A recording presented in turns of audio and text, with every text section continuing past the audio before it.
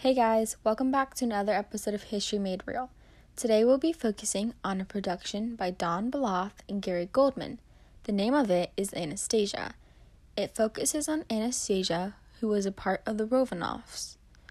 It includes aspects and characters from history such as Anastasia herself, Rasputin, and the Bolshevik Revolution.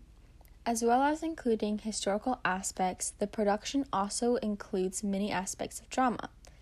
These aspects of drama bring depth into this production and engage the audience. It makes learning history more enjoyable and reaches more people than a lecture or a documentary might. There are 4 main different components of drama that contributed to how engaging and educational this production was.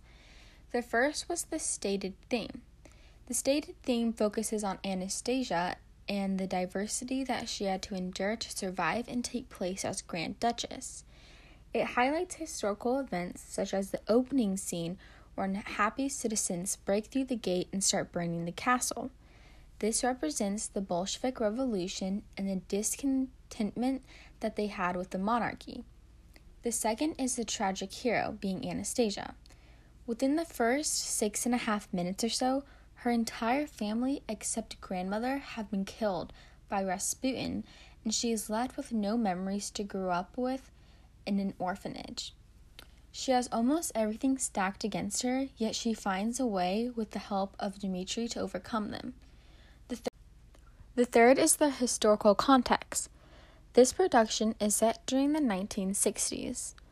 It shows how run down and poorly the people of Russia are doing by showing how poorly they dress and how dirty and run down and freezing the city was.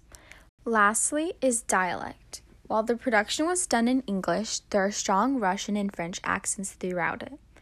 This helps bring the audience back into the 1960s and understand how people might have talked. That's all for today's episode of History Made Real.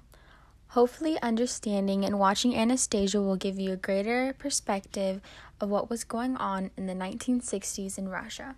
See you next week.